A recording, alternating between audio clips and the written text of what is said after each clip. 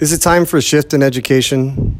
Is the standard school day from 8 to 3, from September to May, a thing of the past?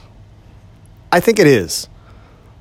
The methods we've been using to deliver education in America need to shift into the 21st century. We need to make some changes. I think there's some fundamental easy changes that will alleviate a lot of the pressures that are in the system. Step one, we probably need to shift our school times. Let's expand the day. Let's make it flexible. So we don't have parents sitting in the parking lot before school, and we don't have parents pulling kids out left and right every day.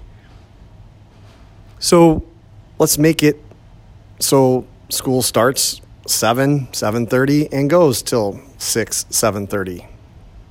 No, I'm not saying the students need to be in classes the entire day.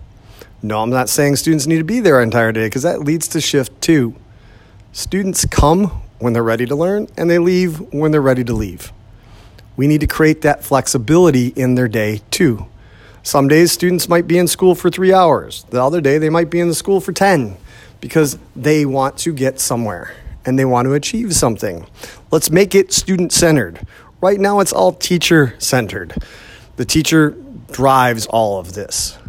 And we hold the teacher fully responsible for learning that the students have to do. So let's let the students drive it and hold the students responsible for that learning. So students can attend classes when they want, but we're not going to have regular classes.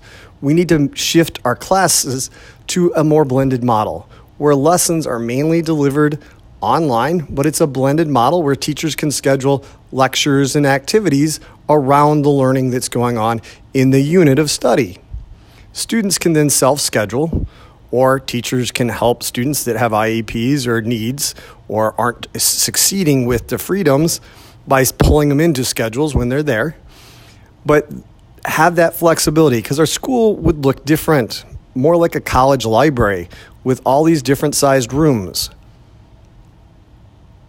It would then shift 4 would alleviate our sub-issue, because there's flexibility.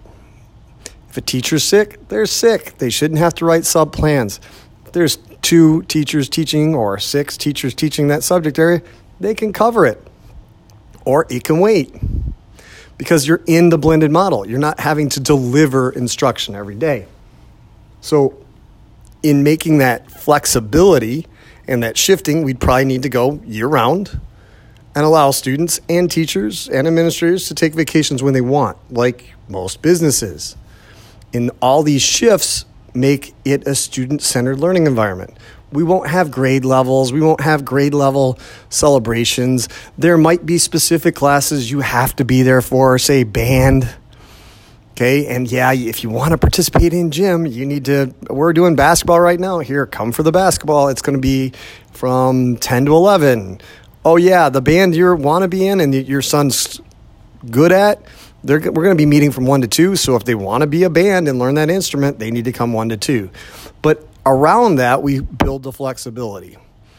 And then when teachers aren't there, you'll probably have to hire more monitor level people that don't have to be required to deliver and don't feel abused, because they'll just be watching over a cafeteria or a media center or a waiting area instead, or computer lab / waiting area where students are working independently instead of trying to deliver instruction.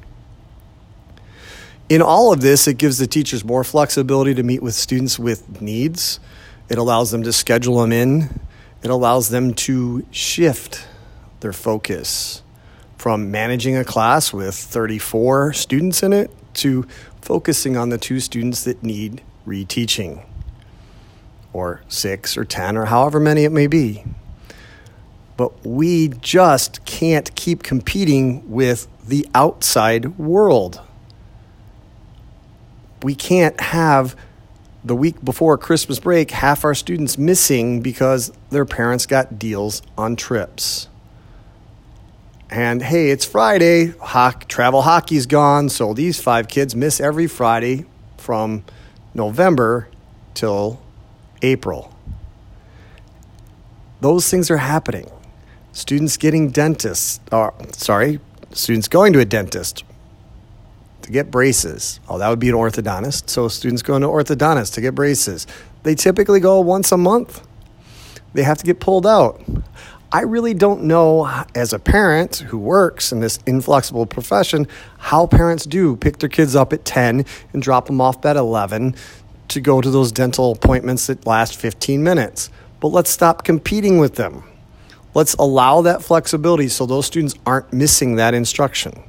Sure, this involves some capital investment in the technology, capital investment in the time to build out those units so that we're consistent and coherent curriculum is available. But after that investment, it'll last and it'll be effective, and your costs for guest teachers will go down. Your missed instructional time will disappear because students are scheduling themselves. That summer slide will shift because students aren't working at a grade level. They're working at different content areas. So let's think about these shifts and maybe shift education to a better place. Stay curious, my friends.